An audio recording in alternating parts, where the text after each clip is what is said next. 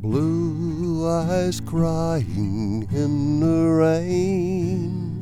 Hello, everybody out there in farm country. The radio commentary is brought to you by the National Corn Growers Association, CropLife America, and the Renewable Fuels Association. They are friends, supporters, and allies of a healthy farm economy in prosperous rural America. And now for today's commentary. If someone had told me 2 months ago that forest management would be holding up a new farm bill, I would have just laughed at them.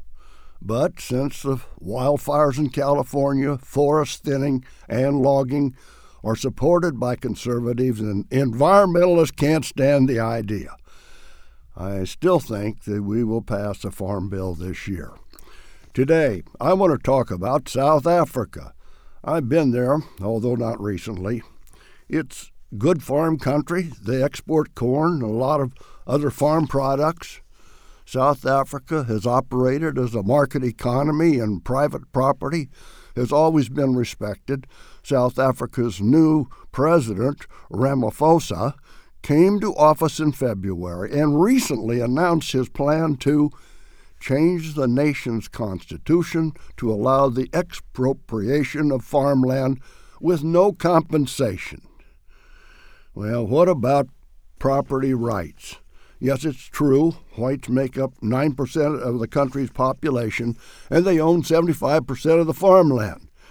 But it is not right to just steal it from them and give it to the blacks. Keep in mind, most of the white farm families paid for it. They've farmed it for 100 years, and they built a successful farming business for that country.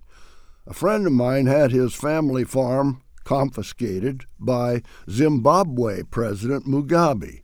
Zimbabwe had been a food exporting country, and after the land steal, production collapsed, unemployment hit record highs, and hunger everywhere.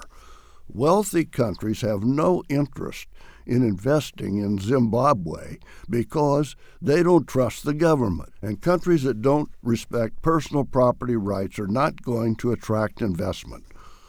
Look at another country, Venezuela. That country was considered to be one of the most successful in South America. I was so impressed when I visited there in the 1980s, but when the communist government took over most of the business in that country, now it is a basket case. People are hungry, and they're fleeing to Colombia and Brazil by the thousands. Nations that prosper rely on a market economy and respect the rule of law. In closing this week, we are all watching President Trump meeting with President Xi, China. We need to begin to wind down our trade war. Also, some good news. Supreme Court voted 8-0 that private land cannot be stolen for the endangered gopher frog. Until next week, I am John Block from Washington.